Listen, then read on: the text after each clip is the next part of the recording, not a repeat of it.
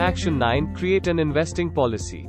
Every professional financial plan includes an investment policy statement, IPS, that recommends how a portfolio should be invested. IT puts in writing the rules that will make you a more disciplined investor. Having an IPS helps you to stick with your plan and keeps you from changing course when the market gets volatile. A typical investment policy might specify that your portfolio should always maintain a ratio of 60% stocks to 40% fixed income investments. This ratio is determined by your time horizon and risk tolerance. The longer your time horizon and the greater your tolerance for risk, the higher the equity portion of your portfolio. As you near retirement and need the security of more stable income from your investments, the portfolio mix will usually tilt towards bonds. An IPS also states the expected annual returns for your portfolio, typically 5% to 6% per year, over a very long time period, such as 20 years or more.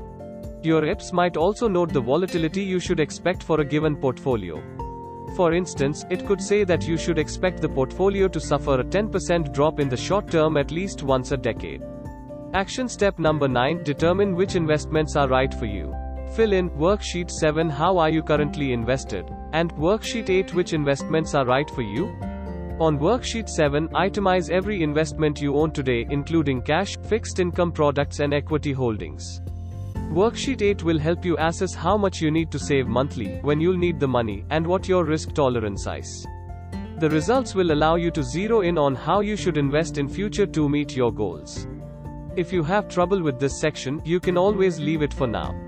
Once your financial plan is complete, you can consult a fee-only advisor to help you build an investment strategy that's right for you.